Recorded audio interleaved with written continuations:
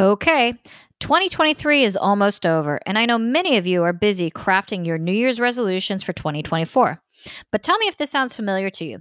You come out on January 1st gung ho about reaching your goals, but within a matter of weeks, or even days, you've already faltered and are ready to ditch your resolutions. Don't let that happen to you again this year. I have an early Christmas gift for you that will help you keep those resolutions. It's my Level Up cheat sheet. My Level Up cheat sheet will give you the mindset tools you need to achieve your goals and live your dream life. Drawn from several best selling personal development books, I've taken out all the fluff and distilled it down to just the most important points you need to know to stay on course. Remember, a goal without a plan is just a wish. So become a goal crushing machine in 2024 with my Level Up cheat sheet. It's free at levelupcheatsheet.com. That's levelupcheatsheet.com.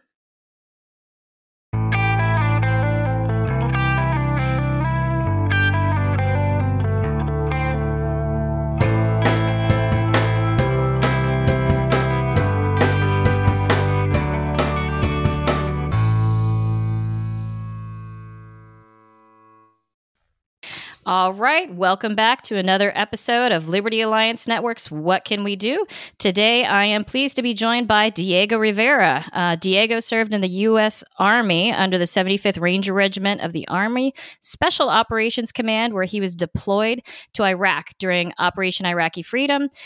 He earned his bachelor's degree in psychology, but he has been immersed in grassroots politics for the last 10 years, including working on Senate races for Rand Paul in 2016. Diego went on to become an election director and the top performing regional director at Young Americans for Liberty, and he joined Bring Our Troops Home in September of 2019, where he serves as the director of field operations. He applies his skills to recruit, train, and organize teams of activists through their political leadership school. Diego, welcome to the show. Thanks for having me. Yeah, the man, the myth, the legend himself, Diego Rivera. So, yeah, there's a lot there. You have a pretty extensive and impressive resume with regards to politics and political activism. So you're not a spring chicken when it comes to these sort of things. So you've got a lot of, I think probably a lot of insight and knowledge to impart. I brought you on today because I know you and I've communicated a bit about your work with Defend the Guard. And so I want to start there. Why don't you go ahead and tell me a bit more about Defend the Guard? I had a previous interview with a Montana state representative who sponsored that legislation, and that was, a good win starting up there. But it wasn't extensively focused. That interview wasn't on the Defend the Guard. So I'd like to dive into that a little bit more. Why don't you start there and tell us more about that? Sure. So first, let me say Lee Deming is an absolute champion. I'll just say that right off the bat. Defend the Guard is very simple. You can look at it as one. This is a bill that says follow the Constitution. Are you being cute? No, I'm not. Let me explain. Defend the Guard just says that without a formal declaration of war as prescribed by the Constitution, that Congress has to formally declare war. Article 1, Section 8. Now, without that, these states in which this bill will be filed in will refuse to send their National Guard troops into overseas active combat. It's that simple. Congress has to do their job, declare war, or if not, the states will refuse to send their blood and treasure into overseas active combat. It's that simple. Yeah. I mean, it goes back to the old Ron Paul days where one of the slogans was legalize the Constitution. Because that's kind of what you're trying to do. Like, hey, we just got to go back to the Constitution, and it sucks, right?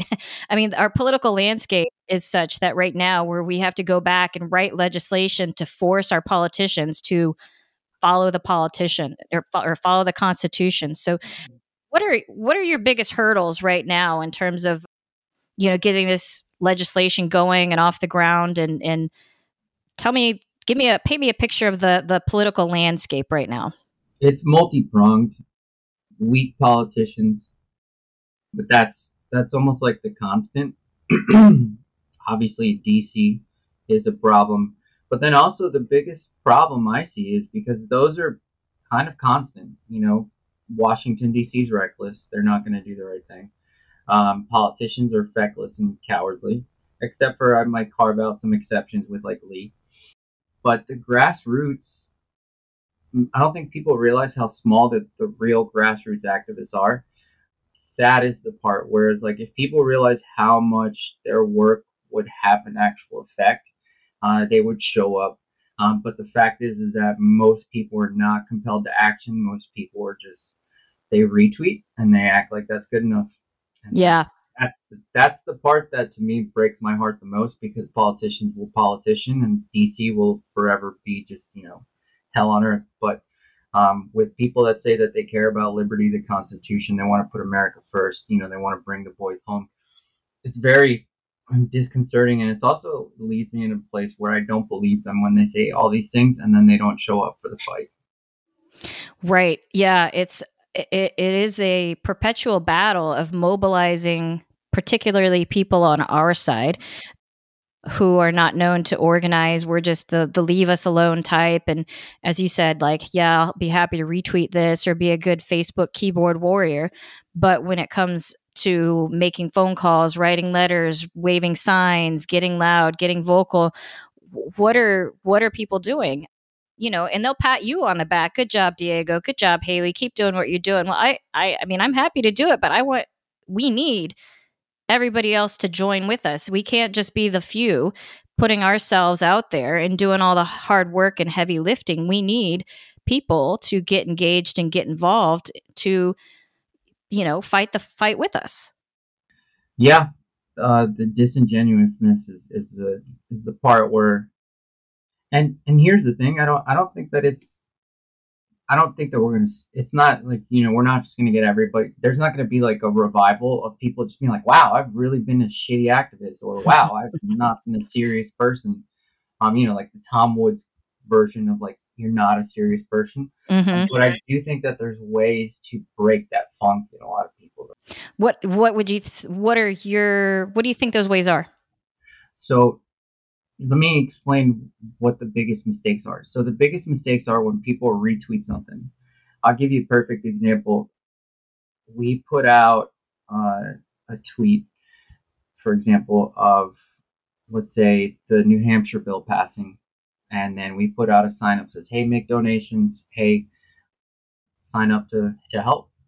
And so I remember it had something along the lines of like 100 and something quote tweets and 1,000 likes or something like that. These are just general numbers. It doesn't matter. But what matters here is the proportion. When I looked over the course of 24 hours, there was one donation of $10 that came in. And then there was one person that signed up to phone bank. Now, a couple people messaged me and said, hey, what can I do about getting involved? And so that's the difference here, is not, don't think that, like, so let's say your retweets or your emails are going to land. If you want to compel people to action, you kind of have to play with people's psychology, and how that works is everybody knows that story about that girl in Brooklyn that was running around the neighborhood and there was someone chasing her and she kept calling for help. And this was in like some Brooklyn apartment complex. And so everybody just assumes somebody else has got it. And so to break that psychology, you almost have to call your friend and say, hey, I need you to get involved. Well, I can't. Well, imagine this is like a kind of war. If I can't show up for this war, and I know that we might lose the war by my failing to attend it, I at least have to provide somebody that can step in my place, or in order to make up for it, give you 5 more people to ensure that we can win this war. People don't normally treat it like that. They don't treat it like as a burden that they're just leaving there. My absence will be felt. I'll do nothing to recompense for that.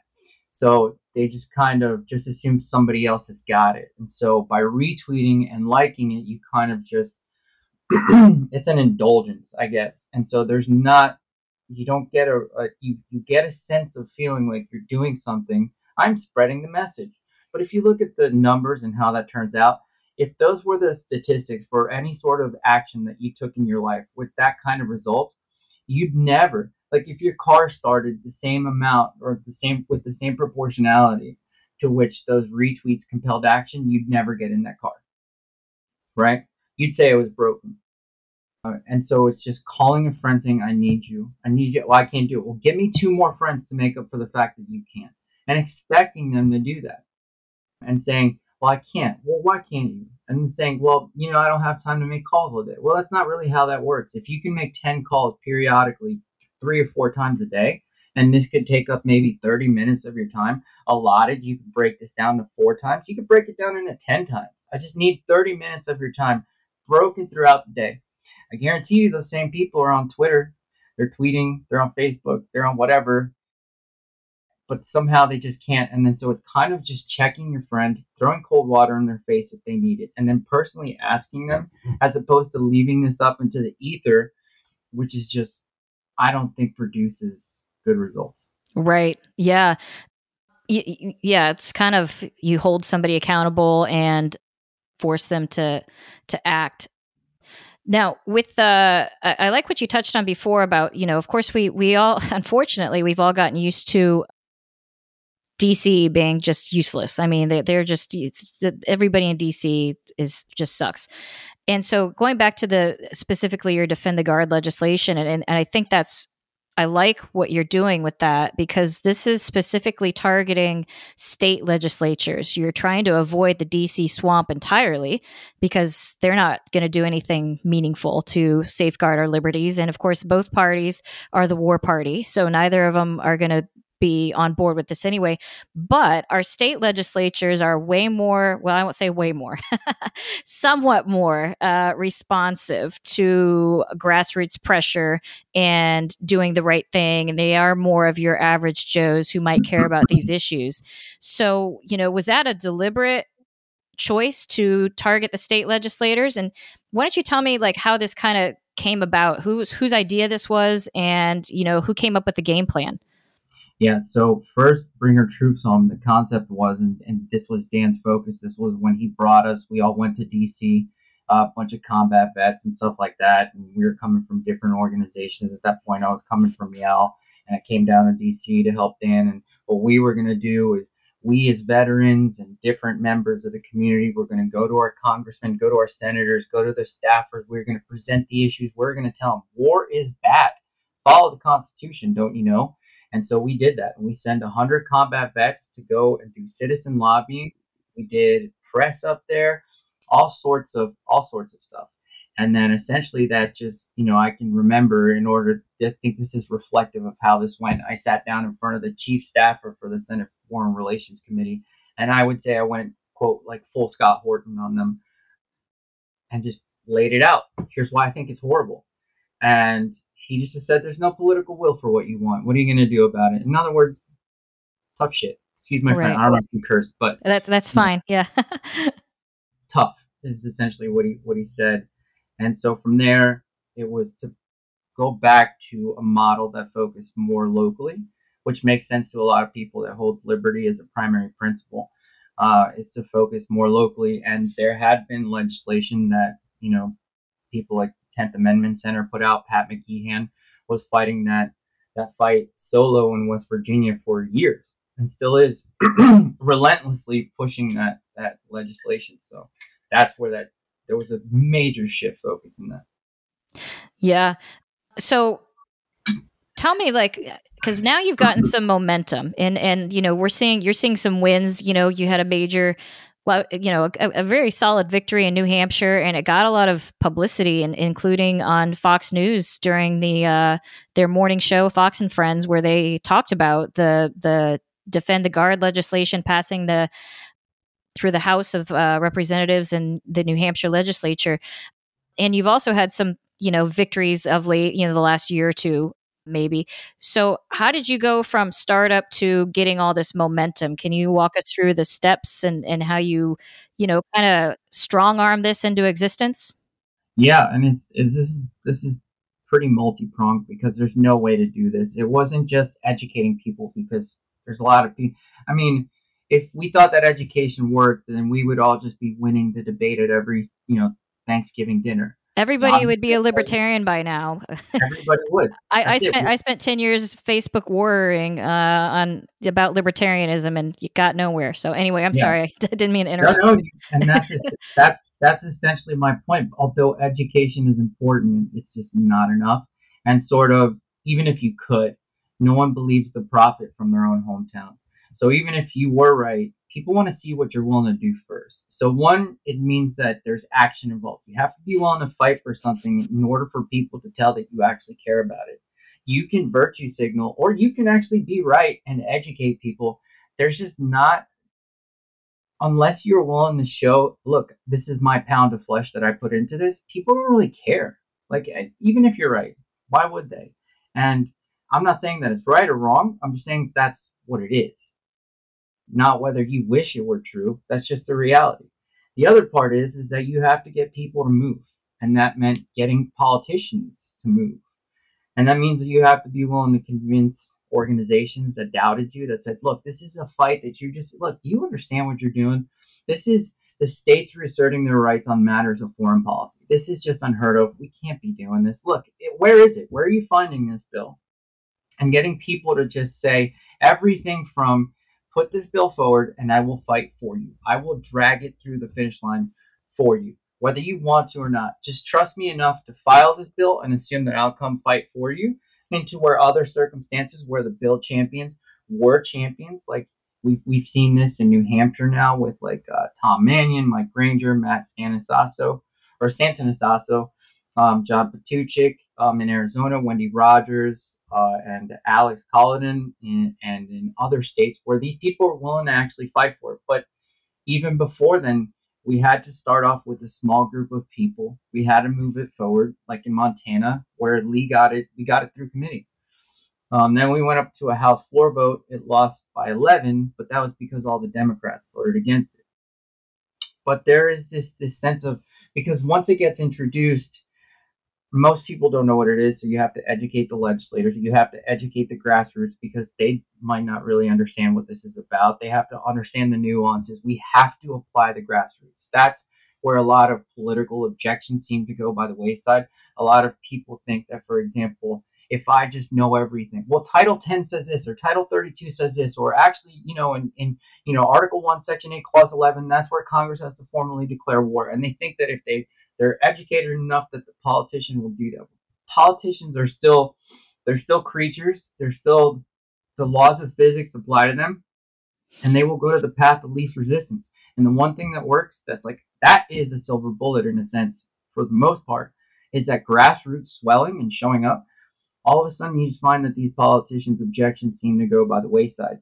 So it's multi-pronged in that you have to create, you have to bring people in, you have to educate them, you have to mobilize them, you have to get a politician to do the right thing, which that is hard enough, but there's some good ones that will at least file the bill or actually fight for the bill. And then you also have to start creating true believers, and as you start to get success, people will come on board, and not only will they come on board, they'll cut to the front of the line and make pretend they've been there the whole time, and that's fine with me. I don't care. Yeah, politically expeditious, doing the right thing, maybe for the wrong reasons, somewhat. Friends, I know it's hard not to feel doom and gloom right now with all the negativity in the world. It seems no matter what we do or how bizarre clown world gets, the crazies at the bottom and psychos at the top keep gaining ground. It's hard not to feel demoralized, but I'm here to break you out of that black-pilled line of thinking. There is hope, and I'm here to give it to you. One of the best ways you can insulate yourself against the lunacy of the world is to find your people and link arms with them. That's what Liberty Alliance Network is all about. We know the status quo is unsustainable, so we need to take measures now to prepare ourselves for whatever is coming. And I've found the absolute best people to know in times such as these are all in Tom's School of Life. Tom Woods is a New York Times bestselling author, libertarian podcaster with over 2,000 episodes, and father of 5. Tom's School of Life offers practical liberty solutions for the problems that keep us up at night. These are action takers and doers who refuse to live and raise a family in clown world. Members are learning and collaborating with each other on projects big and small, things like food co-ops, self-publishing books, side hustles, and just overall support and encouragement. Expert guests each month give webinars on the essential skills you're going to need to survive and thrive in this brave new world. So, if you've been looking for your people, liberty-minded problem solvers and fighters, they're in Tom's School of Life. Join us at libertyalliancenetwork.com/TSOL for Tom's School of Life. That's libertyalliancenetwork.com/TSOL. See you in there. when you talk about getting the grassroots support and mobilized, and I know we both kind of just agreed that, yeah, the retweets and everything are pretty useless, but maybe the counterpoint to that is, at least when you talk about educating people, at least it gets the word out there, it gets the name out there, it gets eyeballs on it and puts it in the collective consciousness, like, oh, this is a thing, people are trying to do this. Now, yeah, your ratio of people that are going to act versus people that are going to retweet, I mean, it's ridiculously low, but at least now that is how you maybe get some of this activism going, because people now know this is a thing, people are doing this. Defend the Guard, I didn't hear about this until I think maybe Lee Deming, and then now it's picked up even momentum since then. So I mean, I guess it seems like the ROI is low, and it is, but maybe it's not quite as low. There is still a role for all that, Oh despite. yeah. There's a role. I'm not saying there's not a role. I'm just Mhm. saying it's in. We have to triage this, and it's not. If I spent the next hour calling up my friends and convincing them, and if it took me 15 minutes on the phone with my friend, and let's say at the end of that hour, I got 2 people on board to go, let's say, decide to make phone calls or knock doors or do whatever, I have been more productive than I would be. And it's not that it doesn't serve a purpose. It's just that by it takes that next level of, let me call my friend, let me make the personal ask, let me say, John, I need you to do this. Yeah, I need you to do this. Mhm. Can you do this? Can you give me 5 minutes this time? Give me 10 next time, but just give me 5 this time. That sort of ask, that sort of countering objections, that sort of getting a buy-in from people doesn't exist online. Where, like I say before, it's educational in the sense that you might have never heard of this, but it's not compelling in the sense that it draws action. It's just a wrong venue. So education matters, but it shouldn't replace action. Yeah. So is that what, like, one of the things, one of the tasks that I see you talking about is phone banking? Why don't you talk to me about what that is? Yeah, so all we're doing is we're coming together, and we do some quick Zoom trainings. We will educate them on the different scenarios because, again, these are happening in different states with different laws, with different narratives, different scenarios, politicians, bills, reactions to these bills. And so we want to get them educated on the scenario, on the ground, what it's looking like. We want to help them, educate them so that they're not just some, mumbling, bumbling idiot on the phone, that they can make their case, that they can compel. But also, it shows that overwhelming amount of support because politicians have a fear of large groups of angry voters. And so, like I said before, they're creatures, and so, like the laws of physics, they will go to the path of least resistance. And so when the generals, when Washington, when the establishment, when the bureaucratic process, the bureaucratic agencies influence, they peddle their influence on the politicians, but the grassroots don't show up to counter that or to push it back in that direction, then we fail. And so So with that's the where the grassroots comes in. Yeah, with the phone banking, are you calling the politicians themselves? Yeah, so you're not like, it's not, I guess it's different than like an election campaign where you're trying to call voters, I guess. So Right. with this, you're trying to call the Both exist. Both yeah. exist. Yeah, we'll call constituents and we'll call the politicians. Hmm. For the Defend the Guard? Yeah, it just matters on what we're trying to get accomplished. That's all. Yeah. So why would what are you trying to say when you're calling constituents? Who are you targeting with that? And what are you trying to get them to do? Well, the constituents are the ones that vote. Yeah. And then when we're calling their office, we're trying to influence how they vote. Both will try to influence how they vote. It's just when we're targeting the one politician for a specific vote, right? We're just letting them know this is how we feel about this particular issue. Where constituent calling, one, is more expensive. Hmm. You have to make thousands of phone calls because it all depends. So for example, a good take rate on phones would be like 15%. You say you got a hold of 15% of people you called. I sure did. Wow, that's pretty good. How many people did you compel? Well, we know normally 1 in 34 to 38, I think something along those lines, will be a new convert. So if we talk to 38 people in an hour, or let's say double that, let's say we talk to 80 people or in 2 hours, and that means that 2 of them would be converts for our cause. So we would have to make hundreds of phone calls, talk to 80 people, get 2 votes. Whereas the take rate for calling a politician's office is near close to 100% because they have to answer the phone. So we can call their offices over and over from all over and just put pressure. And that's worked really well too, because, to quote some of the staffers over in Arizona, we think it would be political suicide if we voted against this. And that's what we're trying to accomplish. But both serve a purpose. It's just one you think of more for election time. Right. Yeah. Something that we did in Florida back in 2021 is when we were trying to apply pressure to get Florida and to call a special session to start banning these mask mandates in schools, to reopen schools, all the, to give some protections, from some vaccine protections and things like that. There's a lawyer, his name is Jeff Childers, and he started a huge, I want to call it a blog. I think it started off as a Facebook page, and then he's turned it into like a Substack and a blog. And he's got a big readership. I don't know. Are you familiar with Coffee and COVID with Jeff Childers? A little bit. Yeah. So what he did, because he had the readership to do so, is he mobilized his readers and into what he called the 5-a-day army. And so basically, if you signed up, you would get a text almost every day with 5 politicians to call, to target, about here's what I want to pass. I want to, we need a special session. We need these, and so they would just get bombarded with calls, and because you were all, is all mobilized. Hey, we're going to do these 5 today. It wasn't just call whoever you feel like, call your local representative. And that was, we squeaky wheeled that special session into existence and got them to pass this legislation.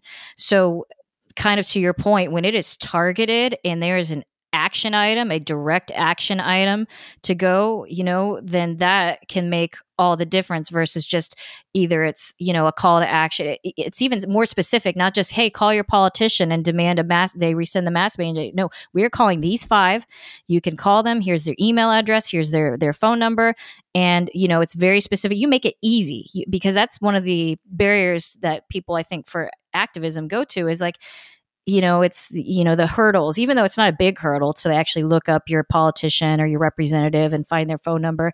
But just that can be a hurdle to action. So when you make it easy, hey, here's the phone number, here's the email address, all delivered right to you in a text message, then that made taking action super easy. So, that if you haven't, I know you probably obviously know the idea, but like I thought that was super effective. And I've actually been disappointed that we haven't utilized that since for other certain crucial legislative efforts that we've in the medical freedom community have been trying to get passed. I was like, well, why aren't we going to mobilize the 5-a-day army again?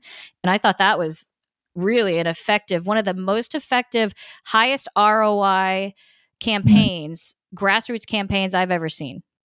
Yeah, no, that sounds wonderful. And you could tell that the person knows what they're doing because it doesn't take like some weird, like, a beautiful mind type algorithm to just say, okay, what are we doing? Who are we targeting? And what's the message?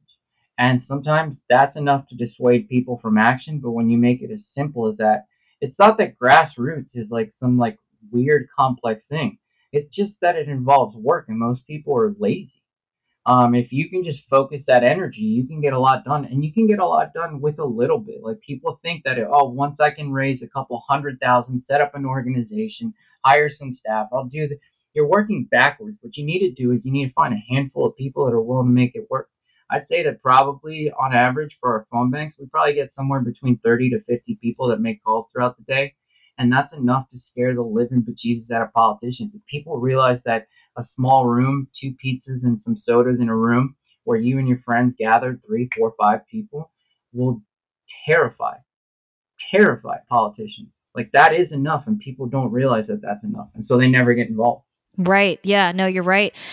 One of the presenters at the Tom School of Life, I'm part of the Tom School of Life, and he holds a live gathering once or twice a year, and he'll have people present and more in-depth information. And so one of the presenters at the last event was a girl named Allie Rock, and she said her presentation was about how to fight back and win in a blue state, because she's in Maryland, and she effectively mobilized her little county. I don't know if it's little, but to fight back against these mass mandates and everything. And so some of the things that she was talking about, she's like, well, if you think of it like a game, activism as a game. So, like, hey, those likes and retweets and stuff, well, that might be like, if you want to add a point value to it or ascribe a point value to it, that might be like a quarter of a point. Okay. It doesn't get no ROI, but it's very little.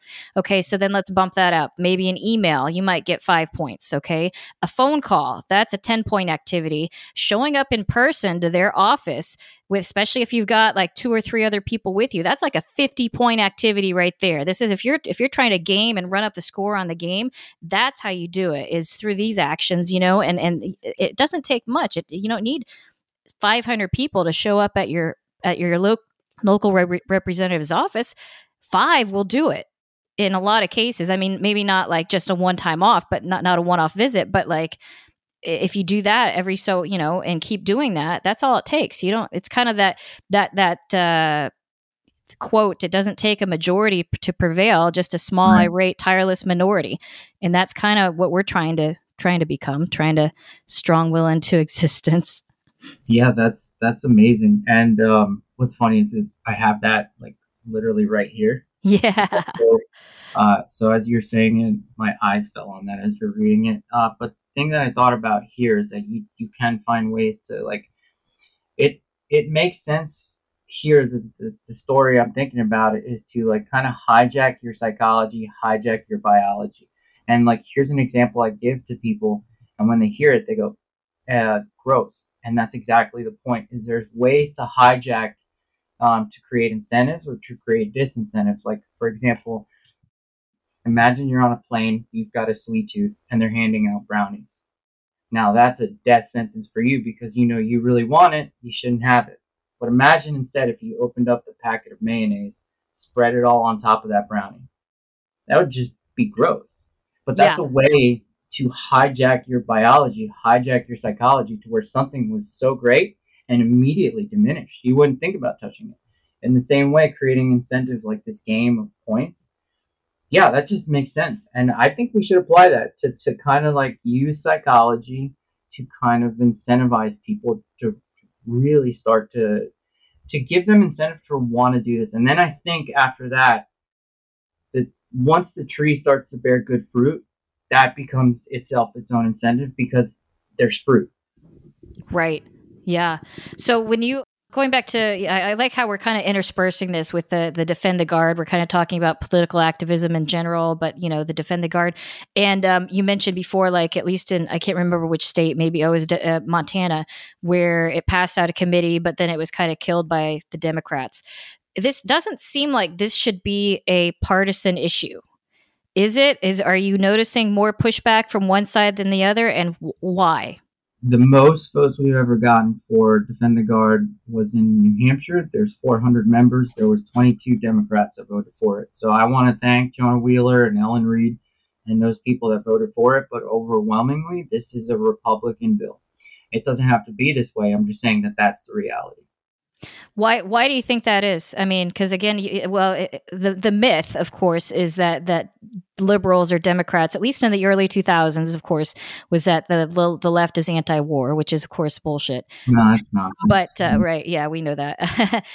But it doesn't. Again, why would the left not champion this cause? What is they cut off their nose to spite their face, especially if it meant that the Republicans could win. There's no sense of loyalty to do the right thing. There's a sort of godlessness that comes with this politics that it doesn't matter. They don't see this as anything other than I'm just not going to let my opponent get a victory, even if it screws the people. So that's why I say it's like cutting off your nose to spite your face. Right. I guess it's kind of like cultish behavior. They always circle the wagons. The liberals, circle the wagons. They never hang one of their own out to dry. And because I say we loosely in terms of like more conservative, right wing, libertarian types, we tend to stick to principles. Well, we will go against our party or buck our own party because we have a stronger adherence to principles than we do to the party. Whereas the left, I've touched on this numerous times in my show, and I say this non-hyperbolically, and you could say this politically or culturally, but it is a cult. And Yeah. it's a mind virus, as Elon Musk likes to put it, the leftist, the woke mind virus, whatever's going on. I don't know what it is. It's a sight to behold, and it's like that's why we're all like, I don't know what world we're living in, because like you said, just some of these things, whether it's with this defend the guard issue, or particularly like these cultural issues where like people are transing their kids and stuff. I'm like, are you kidding me? You know, and you would think that this would be a fringe minority, and it is Yeah. a minority, but it's not as fringe as you think. They are mainstreaming this. And in fact, sorry, I'm going off on a tangent on a rant. You know, just Good. in Scotland today, in Scotland now it's not just like, again, and this is the difference where it's not grassroots what they're doing. This is some sort of top down, you know, edict from above, you know, whoever that is, I don't know. But this is top down. Nobody was clamoring for, you know, gender mutilation rights for their kids up until however long ago. But in Scotland, they just passed legislation where a parent can be jailed for 7 years if they don't affirm their child's gender identity. So it's not grassroots, and it's being codified into law under penalty of law. That's where we're going, is that they are putting us to a violent conflict because that's the only way. They're using the barrel of their gun, the, you know, the invisible gun in the room, through the force of law. And the only way we're going to win is either if we can talk some sense into them, which is unlikely, or we're going to have to fight our way through it. And I hate to say that. Yeah, and it's weird to think about what fight it is that we're going to have to get through. What kind of fight? That's terrifying too, because I think that there's nothing more horrible than what they're doing to children. Mm-hmm. I think that the millstone theory or the millstone application is perfectly fine with me if you're willing to mess with children. You know what I mean? Right. And that's fine. And if you want more proof of what we were talking about previously, is just realize, okay, how many people will give you a break off a portion of it that would say, you know, they know the emperor has no clothes, but there's some people that are seriously convicted right now that will not say a word about this. And this is demonic. I mean, what they're doing with children, and this isn't something new. This is, you know, we can look back through history and find that they're doing similar things. You know, like they used to offer up the children up to Moloch as a sacrifice for greater resources in the future. Jezebel had eunuchs. Men would be neutered all the time.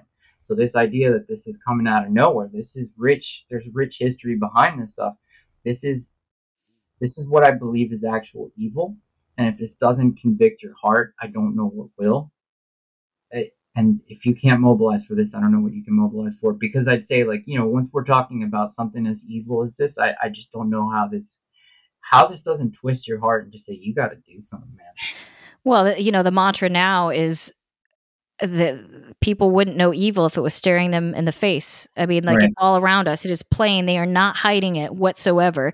And yet still so many people either they refuse to see it or they're going along with it. I don't know. It's bizarre. I'm like, well, if forcing your kid to forego puberty and chop off perfectly functioning body parts isn't evil, then what is your definition of evil? If forcing children into sexual deviant behavior, like, you know, grooming, so to speak, isn't evil, like, you know, obviously they aren't quite there yet, but they're definitely trying to blur the lines of consent and age of consent. And that's the slippery slope we're going down right now, which is they want kids to be able to consent to sexual relations. That's disgusting. So if that's not your line, what's your line? What is evil? You define it for me, because if that isn't it, I don't know what it is. I don't think that once the locusts are done destroying a field, that they look out onto the next field and go, we probably shouldn't destroy that one either. Mm-hmm. I think they're whole games. And look, I'm not here to shill for Republicans. You know, obviously, I support Republicans, but that's like, you know, that expression of like, not every Republican has an American flag, but everybody who owns an American flag is a Republican. The good ones are Republican. That's just how it is. Sorry. Yep. That's true. You don't like it, tough. And, you know, that is what it is. But, I mean, it just seems like they're not good on anything anymore. And I don't know that they ever were. And so Orrin McIntyre has this really good thing, especially in reference to free speech. He's like, how foolish of you to think that, like, in reference to free speech, he says, how foolish was it for people on the right to assume that they would ever lead that gun out on the battlefield once they were done with it. And so I don't even believe that the civil liberties that they ran on were actually issues that they truly cared about. I just see them as constantly using people, right, as a puppets for power. Yes. And that, I believe, is the ultimate guiding principle of the Democrats and of people on the left, is that they want power. And now this will fall into two camps. There's always the people up at the top of the hierarchy that understand that this is about power, and there's other people that are just useful idiots. So that doesn't mean that everybody's nefarious or malicious. I just think that they're either dumb or ignorant. So, but ultimately, the vehicle that is the people on the left, the Democrats, the guiding principle is power. It is not compassion. It is not sharing. I truly believe that they are truly here to just sow chaos. Right. Yeah. Agents of death and destruction. And I was literally just thinking about this earlier because I was thinking about hypocrisy.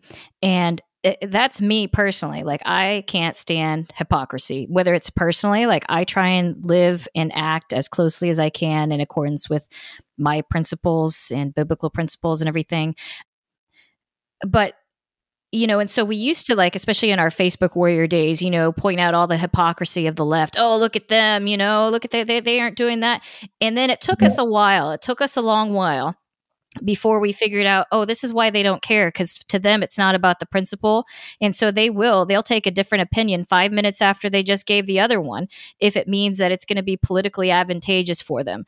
So it took us a long time to figure out they don't care about principles. They don't care about hypocrisy. They are happy to wear that badge with pride, because for them, their guiding principle is power.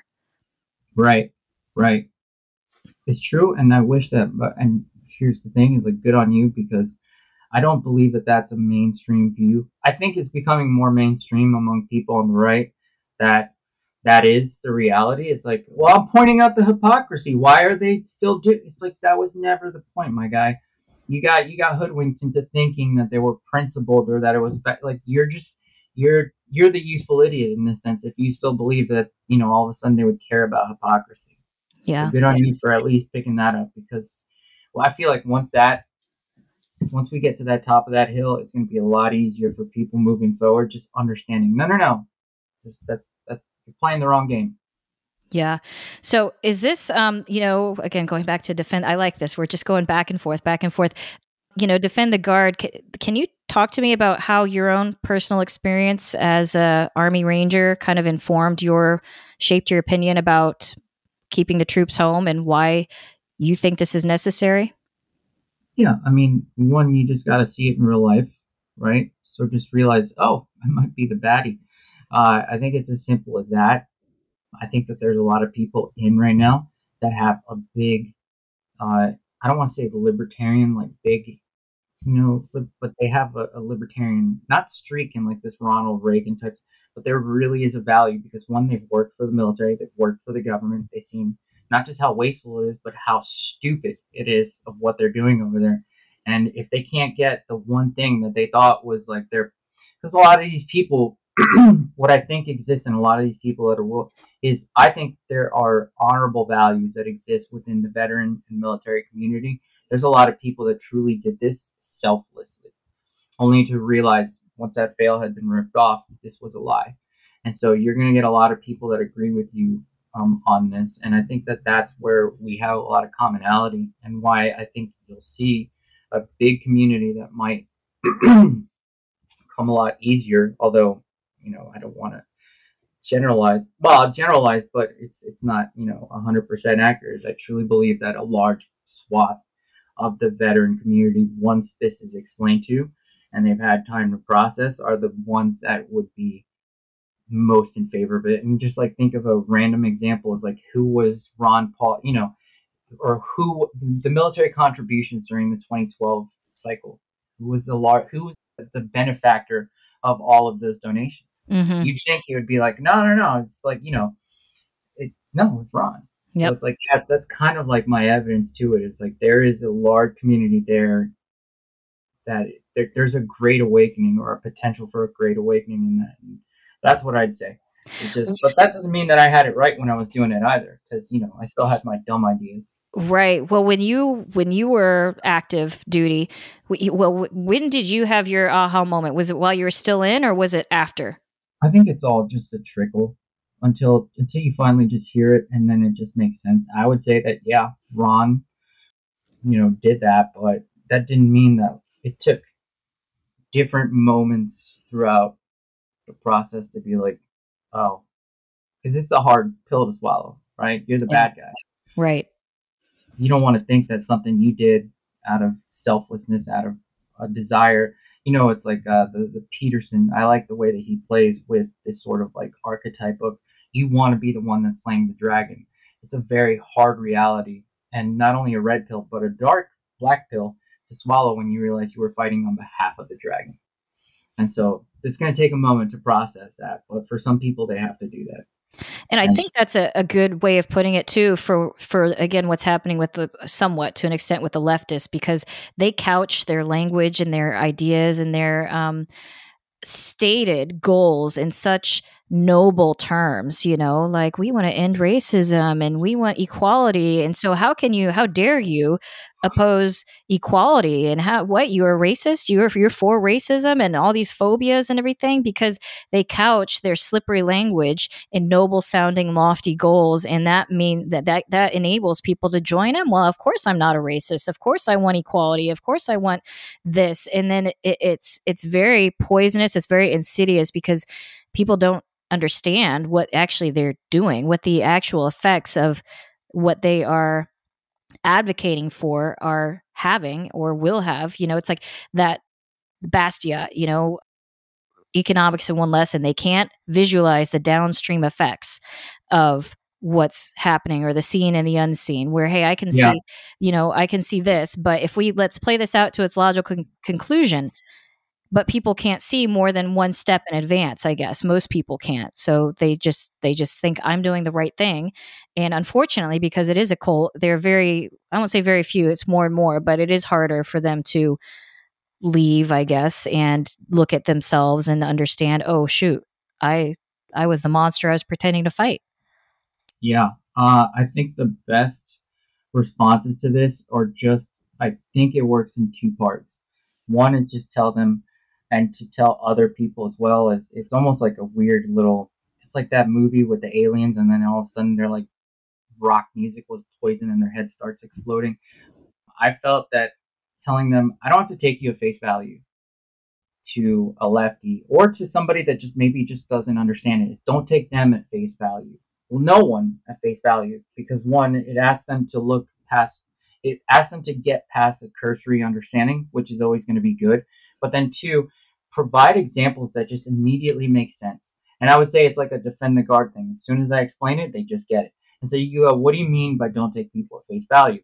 Okay, what if I told you you weren't a patriot if you didn't support the Patriot Act, or that if you didn't support the CARES Act, that all of a sudden you just didn't care about people? Or let me just say this to you, Mr. Lefty, what do you have against boys that are just proud? If we're to take people at face value, I could logically get, according to you, I would get to that position where you, Mr. Lefty, would have to say, well, these boys are just filled with pride. Why should I hate them? Or does it stand to reason that there's maybe more than that you might disagree with? So you can't just couch it in your terms and I have to accept it. In fact, if I take it as a default that I shouldn't accept it until you can provide the evidence for it, I'm better off. Yeah. The defend the guard, and I think the education component of it, because I think a lot of people probably don't even know what's being done to or with our National Guard. I mean, you hear National Guard, and at least in my mind, I think, hey, natural disasters, disaster relief, maybe riot control or crowd control. And you don't actually, even a lot of people probably don't even know that these National Guardsmen are being sent off into foreign territories under active duty combat. Is that right? Yeah, that's right. And so the National Guard's motto is always ready, always there. And that's the sad part, is they're talking out of both sides of their mouth when they use that. Because instead of, taking care of some California fires, the Texas freeze, any sort of natural disaster, which is what they were called to do, right? That was, if they are to exist, that is their purpose. And not only that, but as far as on the global stage, they were never supposed to be this type of fighting force. If you look at it, the statistics have it that during the height of the occupation, 45% of all people there were National Guardsmen, and they were also 18% of the casualties on the ground. So it's unfair. It's not right to do this to them. It's not their role. They shouldn't be doing this. This wasn't their purpose. If they wanted that to be their purpose, they should have joined the Federal Reserve or the Army Reserve, Mm-hmm. or or join the active duty army or military. The role of the National Guard was to protect those geographical constraints that they call a state. Right. And do you think, are they open about this? Is this more like known now? Or do you think these people are getting recruited under false pretenses? Like, hey, and again, out of using their selflessness against them, like, yeah, sure, I want to help my state and do this. Or are they telling them, no, you're going to get deployed? No, I think it's generally under false pretenses, because we just look at the numbers and the numbers are down. People are not signing up to these endless wars. The numbers for recruitment are dipping drastically, and there's nothing that they can do to stop it. And it's like, well, maybe people don't want to sign up for this nonsense if they feel like they're just, signing up and they'll be used for your political will, and that their blood and treasure means nothing to you. So people are hesitant to want to sign up. And so that means that in order to do that, there has to be a massive role here for deception. And that's exactly what we're seeing. Mm-hmm. What are some of the most, what do you think are some of the most effective arguments for, especially, I guess, against maybe neocons, what we call neocons now, who maybe say peace through strength, or still adhere to that dogma that we need a strong military force and rah America? And have you had success in kind of turning them around to your view? It all depends. And so I kind of, so one, my first is I just go back to, I don't have to take them at face value. So then my question would just be, prove it. And then all of a sudden they would be sitting there trying to juggle and twist like reality, try to like present this thing that doesn't exist and has never been proven. Like, well, without it, we'll be destabilized and we'll be less safe and we'll be all this. Okay, show me one example of where that has manifested itself into anything resembling your worldview. Show me, like, just give me a receipt, just one. I just asked for one. So that's immediately just gone. As far as convincing them, I don't think that that's always my purpose. My purpose is to put, not that people can't change, but to understand where my fights are. My fights start, for most of what I do, my fights are to mobilize the people that I can mobilize, to move the people I can move, and the ones I can move easiest. Because it's like saying this, I need to win votes. I need to move people to action. Do I call Liz Cheney's house and convince her that she should get right? Or do I first call, am I going to call Haley first and say, hey, I need your help? Or let's say you were in office, I need your vote. Like, who would I rather be calling? And so my focus is not to talk to everybody. That would be crazy. My focus is to find out what I can do with assessing the maximum amount of resources that I have, whether that be money, knowledge, people, and then figuring out what I can do with that and how to maximize that. And I'm not maximizing my utility if I'm calling Liz Cheney, and as opposed to if I was calling your house for your vote, or to say, I need your help. Yeah.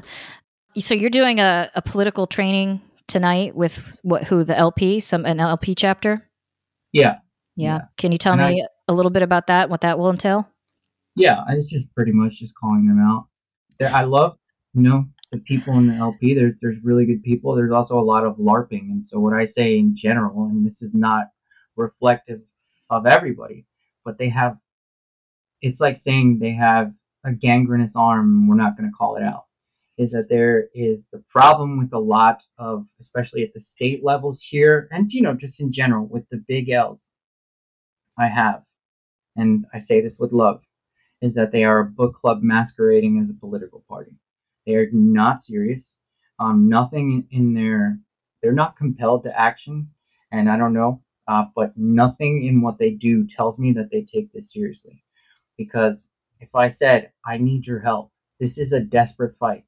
and the lack of response from them.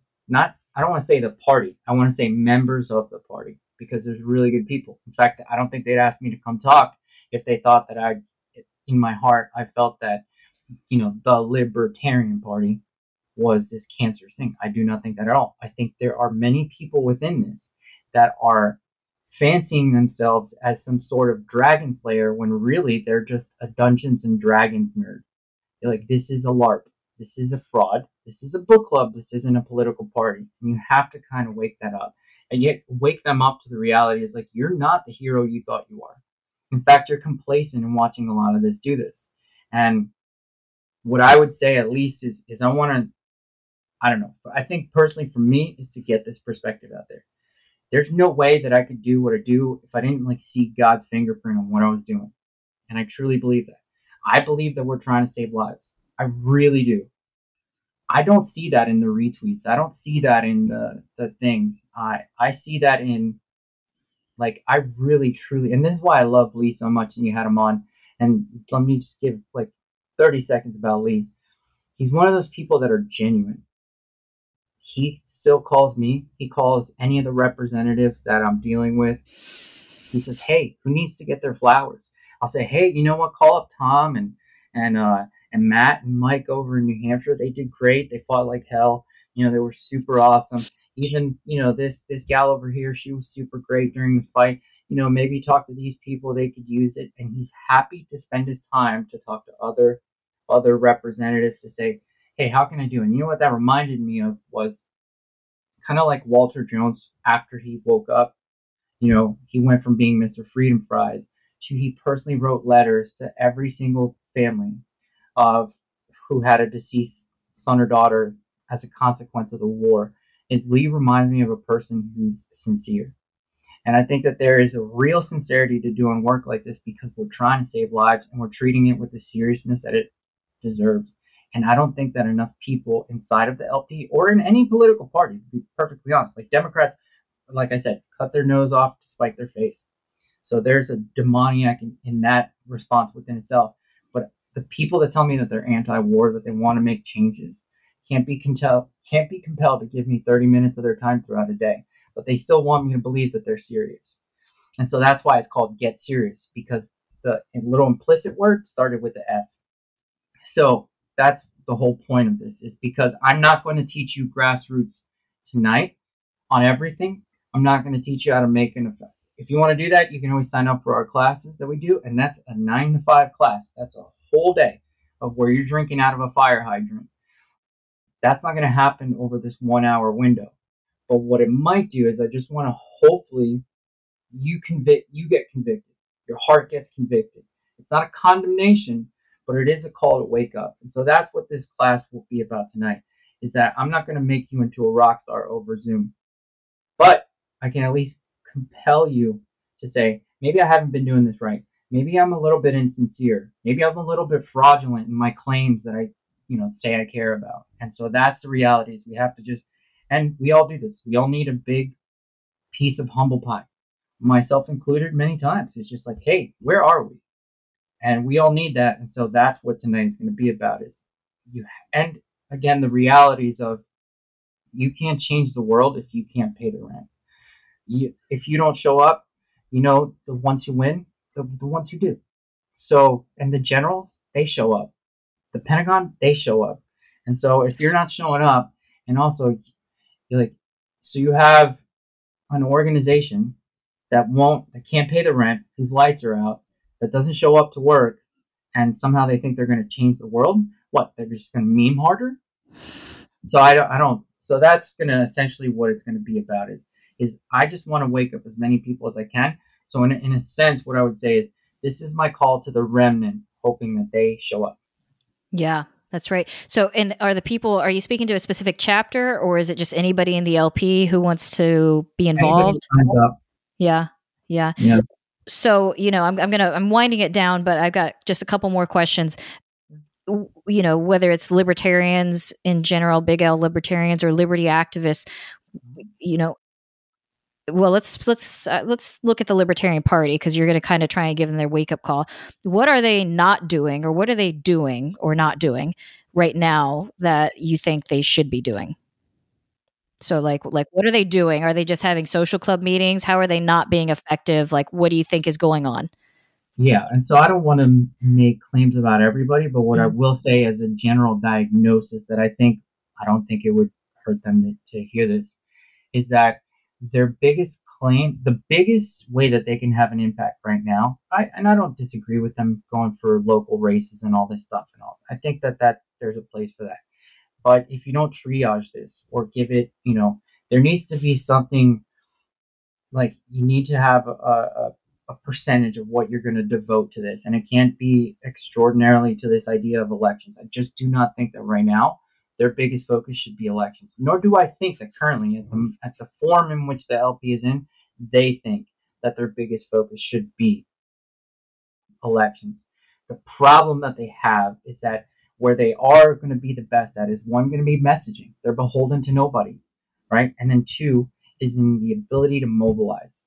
And so if you have an organization that not necessarily, I say libertarians have a messaging problem and a mobilization problem and also a fundraising problem, but if they have to get the messaging down, okay, great.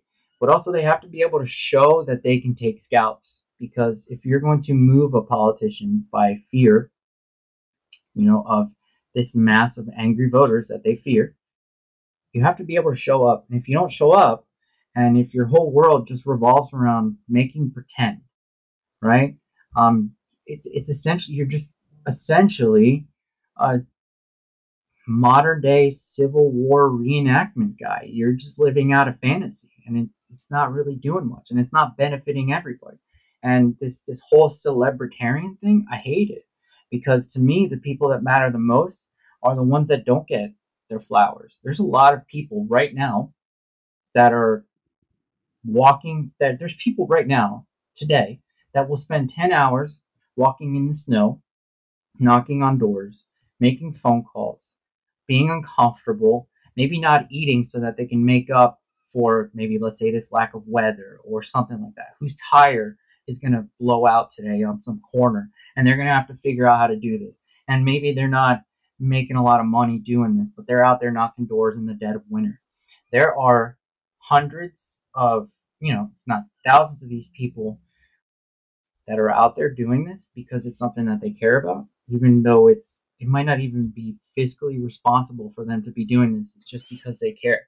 And then at the other end of the spectrum are these people that are making pretend that they're holier than thou, not even realizing that there are armies of people that have much more credentials than they ever have. And it doesn't matter how many retweets they get or how many likes they get. There are armies of people who have much more credibility than they do, and they just need to take that red pill and realize that you're kind of a bullshit artist. That I think is probably the biggest symptom is people are going to have to get over that, is because I don't think they've ever seen what it's like. I would just say this. How many times have you, the viewer, anybody, whatever, how many times have you slept in the back of your car to get to the next place? Like, I call it the sleeping in the car test. How many times have you slept in the back of your car to go fight for liberty? If the answer is zero, maybe like pull the reins back and realize it doesn't really matter how many retweets I have, huh? There might be a lack of sincerity with the words that I'm saying. There's no receipts, there's no evidence, there's no action to show you that I actually care about this. I mean, in essence, right? If you just hold the same beliefs, you know what? There's a lot of Republicans, and now would you say this to libertarians? There's a lot of Republicans and maybe some Democrats that in their hearts believe all the things that you say you believe in.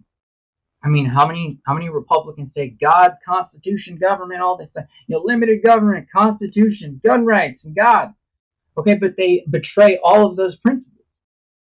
So at the same time, you say you care about all these things, but you don't do anything for it, then you're essentially just an empty slogan.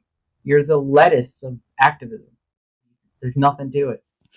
So, I guess then if you think that maybe running candidates isn't the best ROI, are you advocating maybe that the LP applies its political pressure and force to maybe force the right to hold true to their principles or force them to the right? Or what does Yeah. so like maybe using the libertarian to force the right for Republicans to be more Republican or more libertarian, you think that's a better return on investment? We should Yeah, be 100%. Mhm. 100%.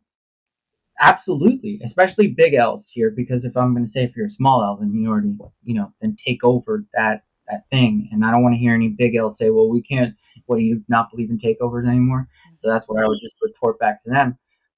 Yeah, 100%. Your job is to be the true north, right? Like Massey said once in an interview, you are true north. That means your message has to be on point, and that your job is to mobilize people to scare politicians into doing the right thing on accident. They're going to accidentally do the right thing because you put the fear of God in them. And that is your biggest, that is where you can have the most influence. I'm not saying don't run for office or do any of those things, but it is a big mistake to put more effort behind that than it is, and realizing what you can do too with the amount of people that you have. If even a fraction of those people got mobilized and you started watching the things that you care about manifest itself, this isn't a contest. If the LP applied itself through grassroots, they would get things accomplished. Where if the LP spent every single dollar that they had into elections, there's no guarantee that there's any wins on that. But I guarantee that if they put their effort into grassroots, that tree will bear fruit. And Right. I have no problem saying, prove me wrong. Mhm. Let's just say this, if you put 100% of your money into grassroots, does anybody here, on just like a basic intellectual guttural feeling, does anybody think that tree would bear fruit? Take the opposite. Take 100%, throw it into elections. What is the likelihood that one person would get elected? Well, I like, a few years ago, and maybe they are still doing that, but that's YAL, Young Americans for Liberty. They did have that as kind of one of their strategies, was like, hey, let's focus on the low hanging fruit, like elections that are winnable, where, yeah, of course, like you said, if we took every dollar we had and tried to run a libertarian candidate, it ain't going to happen for president. I mean, like that's not in, even for Congress or Senate, probably not going to happen. But what about these low hanging fruit? What about the state reps or the county commissioners or the, mosquito control or something? I mean, who knows? But where, hey, it's not a huge position, but it shouldn't, it's an open seat, there's no competition. And I think that they did have some success with that, if I'm They not had mistaken. massive. They Yeah. had massive success. I remember when this program was started. I was one of the first election directors on this program when it first got kicked off, and their whole goal was, one day we're going to get to 250. That day came. They got it. They did, and there was a serious. They gained a lot of serious credibility. They gained in a lot of momentum in the sense that they were kind of like a wacky, like, college campus. We're going to educate people, and what that led to is a lot of people that would, it's good to focus on campus. It's good to educate. I'm not saying that doesn't matter. But when they started to go for scalps, when they started to put their guys in charge, that had massive effects. Yeah. Massive. So you And don't think that would be a strategy that the LP should focus on, or maybe the YAL is doing that strategy, maybe the LP focuses on something like the mobilization? sure. So one, to that in general, yes. Two, also, okay, but YAL was running Republicans. The Libertarian Party by default is going to be running Libertarians. And Right. so maybe on a more local level, maybe on a greater level, that's just a messaging campaign. But I don't think that I wouldn't recommend it, and nor do I think that they think that, or have they said anything recently that makes me think that they're thinking, oh, we should run state rep candidates. Like, that would be foolish. And I know that they don't believe that. But that doesn't mean that they can't do nonpartisan races, county commissioner, all this stuff, Mm-hmm. like this weird stuff where there's no party affiliation required. They do really well. Mm-hmm. And it would suit them to focus on that until they could grow their credibility. But right now, where they can make the most, if they just said tomorrow, they just said, that's it. We're changing up our thing. We're focusing on grassroots. We're going to get serious. Everything changes within them. If they said tomorrow, we're not holding up these people who get 1,000 retweets.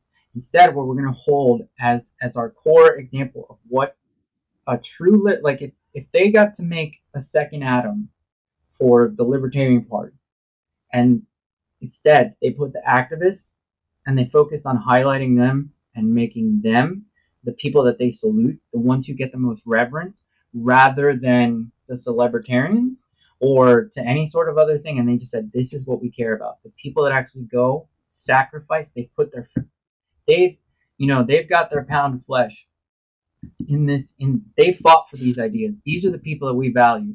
This is what we value. Is people that fight. If they changed that, they would be terrified. And I wouldn't doubt it that political parties might start to do this or do that or whatever. But let me give you an example of what I mean. Is I was here in Texas at an event, and Mays Middleton was threatening to take them off the ballot, or not take them off the ballot, but raise the level of percentage that they would have to get on the ballot and all of this stuff. And when I asked them, I said, "What are you doing about it?" Well, the people here in Texas initially just looked at me dumbfounded. Well, I don't know. What am I going to do? I was like, have you started to make calls? Are you going to go knock doors? Are you going to go get him unelected? Are you going to put some fear of God in any of these people? Well, I don't really have time for, to do that. And I can't really make calls, or I can't do it. And so my question is, if your own survival for your own party is on the line and you're not willing to show up for your own death sentence, right? You're saying they're trying to remove us. They want to get rid of us as a party, and you're not willing to show up.